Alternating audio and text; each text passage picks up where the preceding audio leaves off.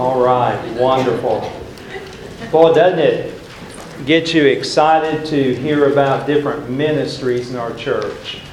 And I was thinking about this, Beth, with the prayer conference and the young people that sang this year, and what a blessing to have some younger people there this year.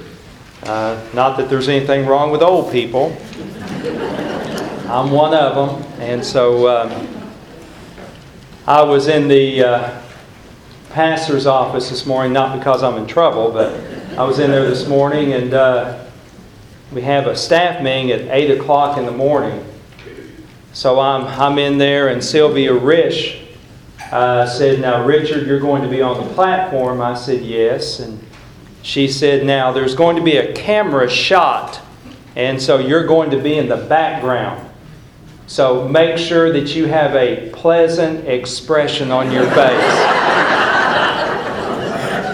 So I'm working on it, all right? And so if you see me up on the platform just grinning, I'm trying to have a pleasant expression.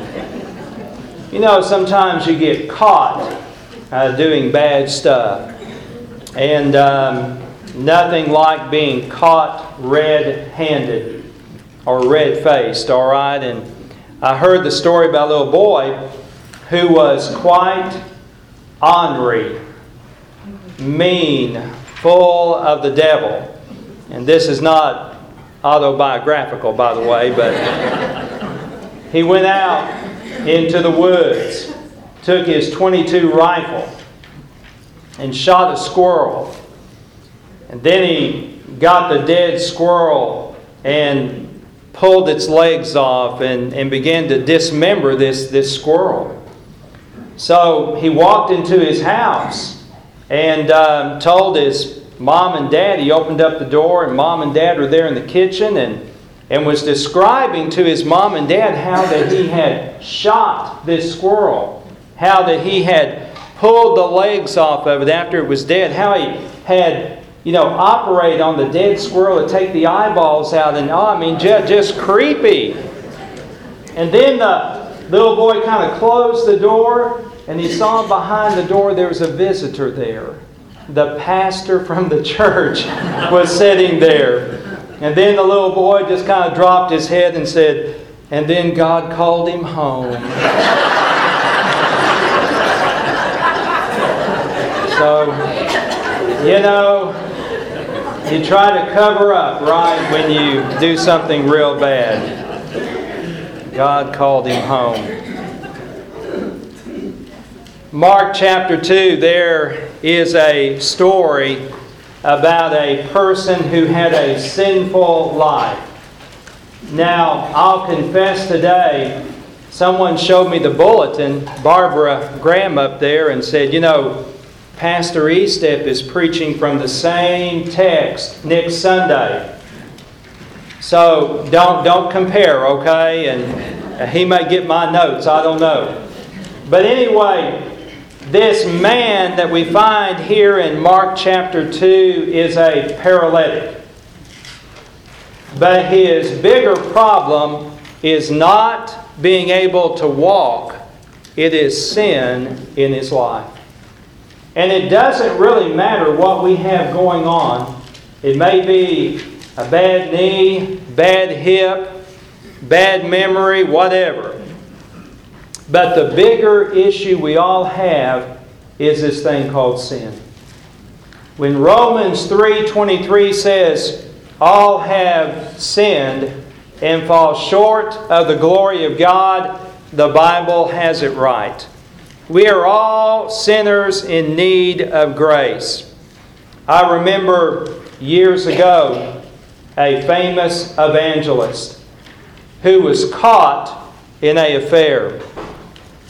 And he stood before the cameras that day, tears running down his face. And as he was confessing to his church, he looked up into heaven. And I still remember these words. He said, "My Lord, I have sinned." One thing I remember from the whole episode with President Clinton before with Lewinsky is that he finally said, I am a sinner. That is a true and factual statement. But, can you be forgiven? Yes. Who can forgive your sin? Well, that's the Lord Jesus. So I want you to look today in Mark chapter 2. And I want to read verse number 5 as we begin. Verse number 5. And Jesus, seeing their faith, said to the paralytic, Son, your sins are forgiven. Now, perhaps when you look at sin in the Bible, it is a chronicle of man's history. Go to the Garden of Eden, and you know, Adam sinned, Eve, and on down through the human race. We are sinners by nature and by choice. Now, God called out there in the Garden of Eden, Adam, where are you? Because when we sin, the first thing we want to do is hide. Have you ever done anything wrong and you wanted to hide? Well, sure you have. My Aunt Irene would get her Social Security check, and she'd go to town, and she would go shopping, and she would buy a dress, and she'd hide that dress. She didn't want my Uncle Elmer to see that dress, so she put it way back in the closet, and then 3 months later she'd take it out. Uncle Elmer would say, Reen, I think you got a new dress on. No, I've had this a long time.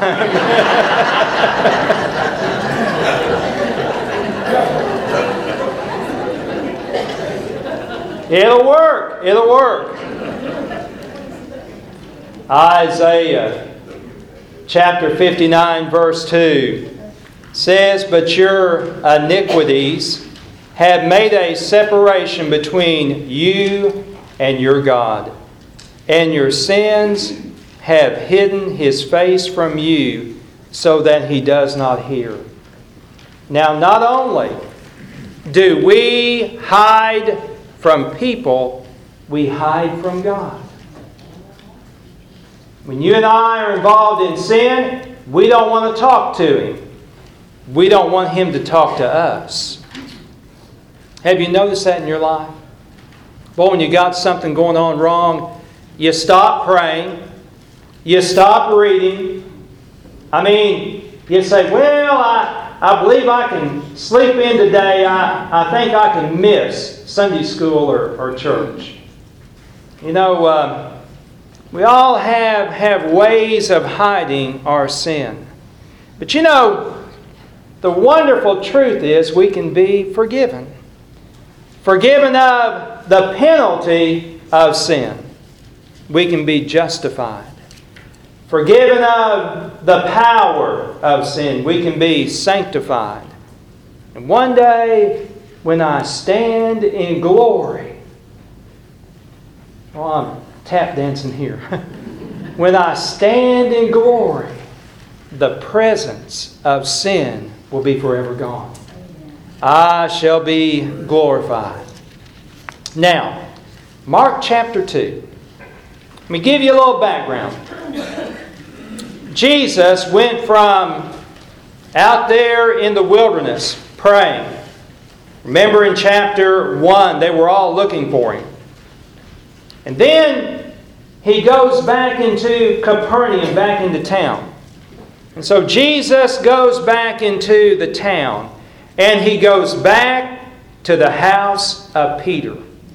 You remember that Peter's mother-in-law was sick.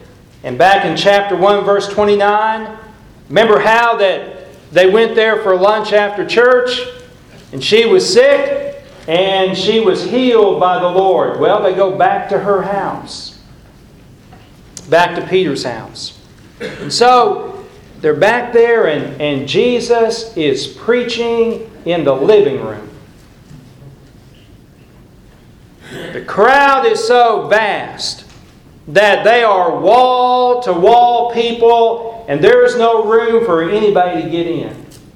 So 4 very creative guys who wanted to get a friend to the Lord go up on the roof of the house, tear off the roof, and they lower this guy down right in front of Jesus while he's preaching to be healed.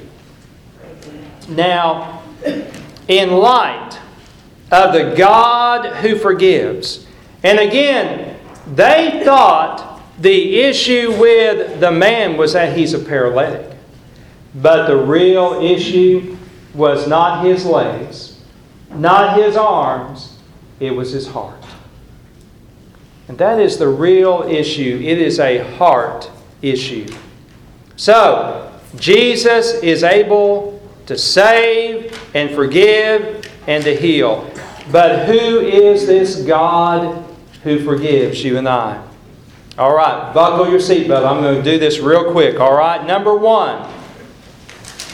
In light of the God who forgives, number 1, we should bring the hurting to Jesus. We live in a world where people are hurting. They are hurting spiritually.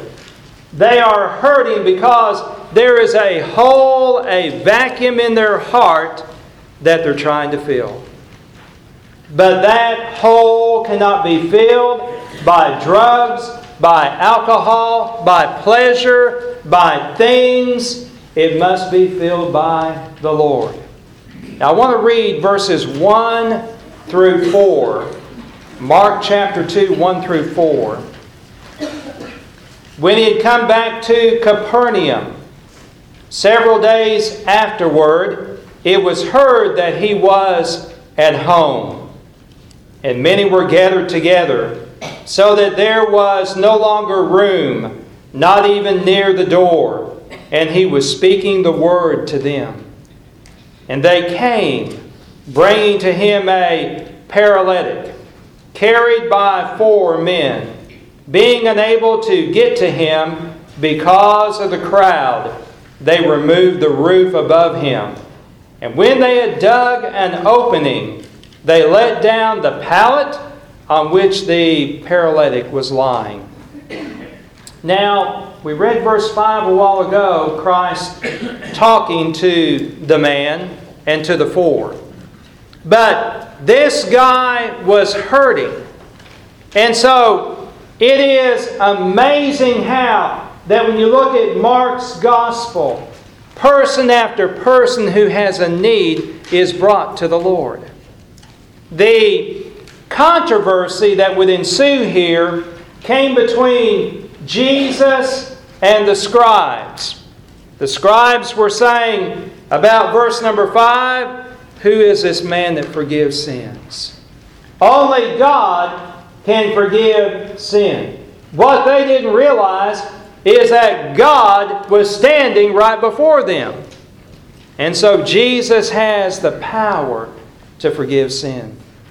John chapter 1 verse 11 says that he came to his own and his own people did not receive him.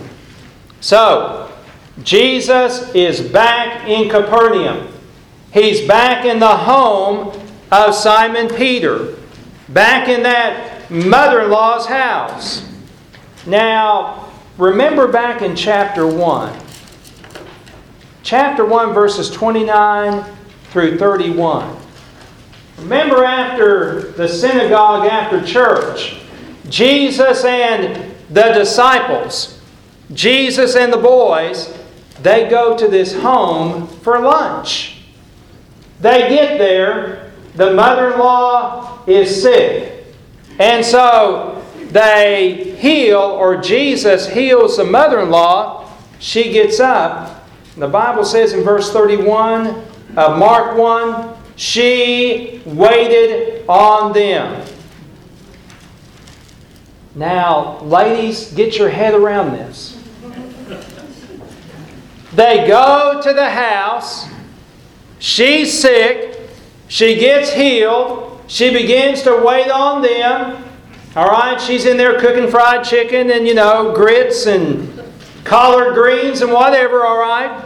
Good Jewish meal, okay? So, cooking for them.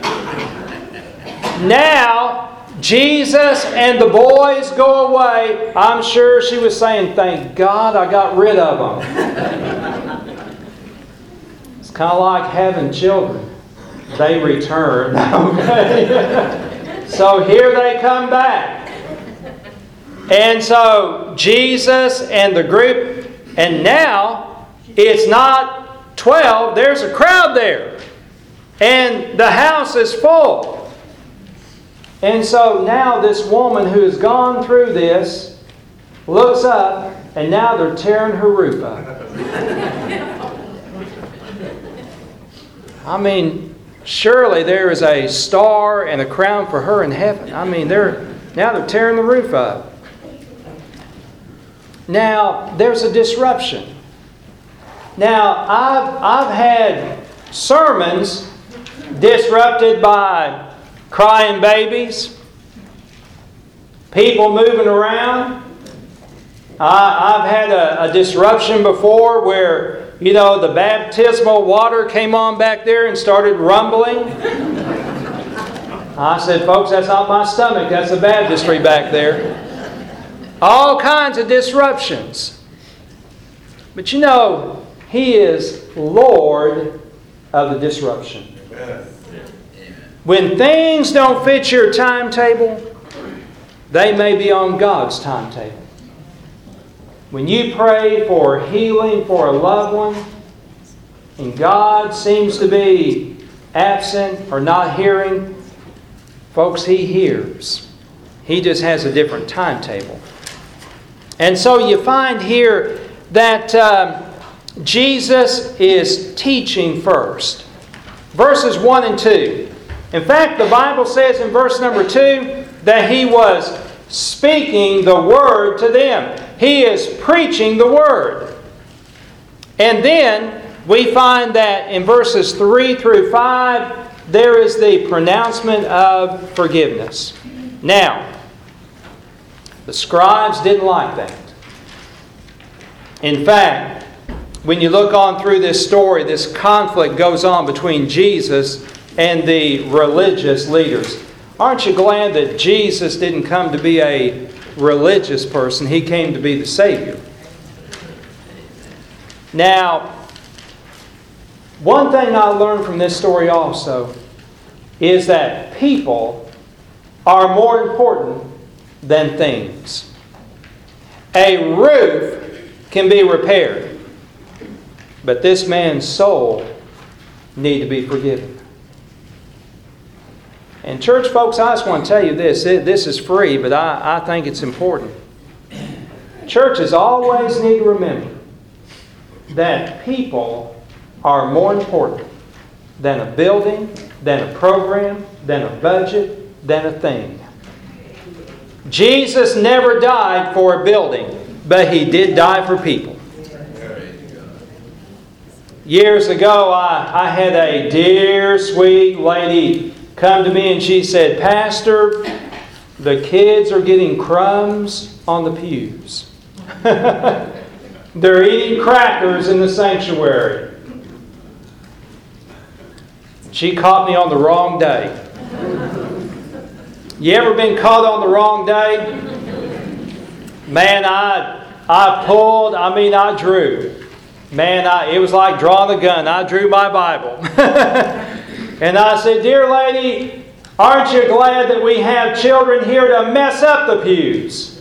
Aren't you glad that someone thought enough to bring that child into the house of the Lord? That pew can be clean, but that heart can only be cleaned by the Lord. Oh, I tell you, people are always more important than things. Now, what about these four guys? Man, these four friends grab a pallet, grab a rug or a big blanket, and they put the paralytic in the middle of the blanket, and they lower him down. Bible Knowledge Commentary says, Maybe they had some fishing line and they tied fishing line to the pallet and lowered him down. Through the roof, down from the ceiling. I think, and I can't prove this, but I think James chapter 5, verses 13 through 18, where James would say years later, if anyone is suffering, call for the elders of the church. I think he had this story in mind. There have been times in my life where I've called 4 men and I've called 4 people. And I've said, would you pray for me? Would you grab a hold of my life and lift it up to the Lord? And the same thing that happened here, people have done for me time after time after time. Well, I got to move on. We need to bring the hurting to the Lord. Number two. Secondly, we should see Jesus for who He truly is. The scribes had an awful reaction. Let's read verses 5 through 9 real quick. 5 through 9. And Jesus, seeing their faith, said to the paralytic, Son, your sins are forgiven. But some of the scribes were sitting there and reasoning in their hearts, why does this man speak that way? He is blaspheming. Who can forgive sins but God alone? Immediately, Jesus, aware in His Spirit that they were reasoning that way within themselves, said to them, Why are you reasoning about these things in your hearts? Which is easier, to say to the paralytic, Your sins are forgiven, or to say, Get up and pick up your pallet and walk? When you look at those verses, you find that Jesus did 2 things both equally well. Number 1, forgive sins, but also healing the paralytic. Jesus is and was God. In verse number 7, I got written here in my Bible, exactly right. God literally was standing in front of them. But in verses 10 through 11, what does Jesus call Himself? Son of Man. Son of Man. Son of Man. That title is found 81 times in the Gospels. It is found 14 times in the Gospel of Mark. And the reason why is because from Isaiah chapter 53, Jesus is the suffering servant, humble in His spirit. And so, we need to see who Jesus is. He is God in flesh. Now, you know as well as I do, the world doesn't believe that. This past week, we have countries identified. Countries identified as far as on a list, or people that might have some bad, one person said, bad hombres in them. But I want to tell you this. The greatest need of our world, the greatest thing that can happen, is for the world in the Middle East, Israel included, to know that Jesus Christ, the Son of God, is the Messiah and He is God in flesh. That is the greatest thing that can happen. Let me move on. Third and last. All right, y'all been so good today. Third and last. We should glorify Jesus for what He does. Now look at what He did here, verses 10 through 12. But so that you may know that the Son of Man has authority on earth to forgive sins, He said to the paralytic, I say to you, get up, pick up your pallet, and go home. And he got up and immediately picked up the pallet and went out in the sight of everyone, so that they were all amazed and were glorifying God, saying, now listen to this, We have never seen anything like this. Wow, what a miracle. Wall-to-wall people crowding in there. Jesus looks and says, "Your sins are forgiven. Now pick up your pallet and walk."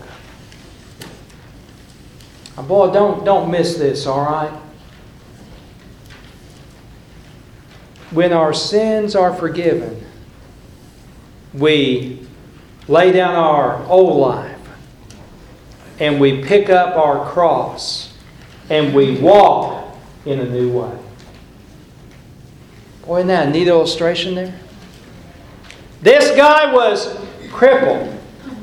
So was I, crippled by sin. This guy had a bad past, a bad life. So did I, and so did you. But man, when Jesus came into his life, he walked in a new way. I believe he talked in a new way. There was something new and exciting and different in his life. Man, I tell you, what a testimony. Boy, can you imagine this guy showing up at church one day? Man, like Dave Elledge, Kirby, I mean, this guy had a testimony. Man, he went to the First Baptist Church there in Jerusalem and said, "Let me testify. 4 brothers lowered me down through the roof. I was there in front of Jesus. And He forgave my sin and healed my body." Well, He has power over sin, power over disease. Let me close by sharing with you a quick story. Years ago, a tremendous, ungodly atheist named C.S. Lewis came to Christ. Once he got saved, he began writing fiction, Christian fiction, Screwtape Letters, Mere Christianity, Images of Salvation, great classic books. In Mere Christianity, C.S. Lewis called people to make a decision for Christ. I want you to listen to his words. Lewis said, "You must make a choice. Either Jesus, this man was and is the Son of God, or else a madman, or something worse. You can shut him up for a fool. You can spit at him and kill him as a demon. Or you can fall at his feet and call him Lord and God." Or aren't you glad for those through the years that have fallen at his feet and said, "Jesus is Lord"?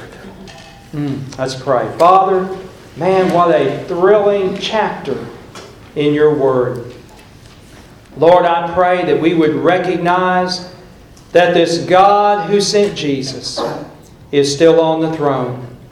Father, we don't know what the world is coming to, but oh, Father, we know who's coming to the world. And Father, I pray so many days as John did, oh, even so, come, Lord Jesus. Father, I pray that the hurting we would bring to Jesus. I pray that the world would recognize that Jesus is the Messiah, the Savior. And Father, I pray today that you would give us a passion, a yearning, God, not to cover our sin up, but to lay it before your throne, that it might be covered in the blood of Christ. In Jesus' name I pray. Amen and amen. Y'all have a great day.